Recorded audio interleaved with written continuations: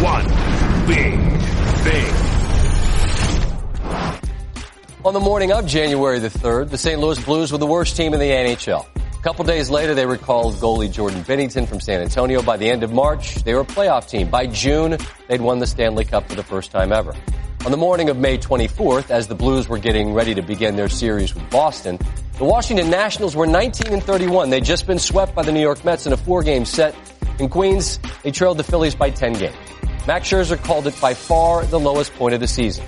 They weren't in last place like the Blues had been in January, but every friend of mine who's a Nationals fan wanted Davey Martinez fired. Now they're in the World Series, 4 wins away from doing what the Blues did and winning the first world title in franchise history. The parallels that are interesting is how both baseball and hockey are so unpredictable in the postseason. There aren't Patriots or Warriors type of runs in either postseason because a hot goalie like today's starting pitcher are the momentum that can turn a series around or even determine a series, sometimes even entire postseasons. But what's so much more interesting to me is the part that doesn't really have an answer. How did they do it?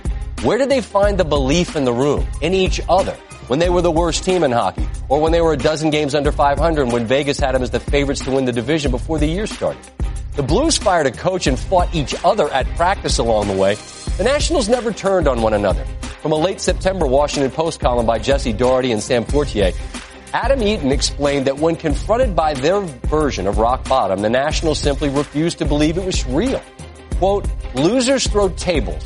Losers break things. We weren't losers. We never got that desperate. But why didn't you? How?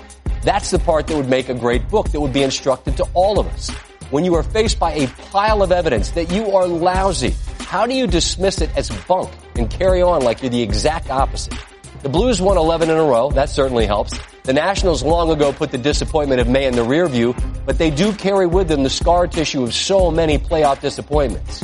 And yet, they rallied in the 8th inning of a pair of elimination games they trailed 3-1 and won them both. They didn't break tables. They broke through. And now they've got a chance to win the whole thing. Sports are the most interesting when they are relatable. No, we're not as talented, but we all have talents, and we all have to fight through times where everything seems pointless. The Blues and the Nationals are examples of why you stay in the fight.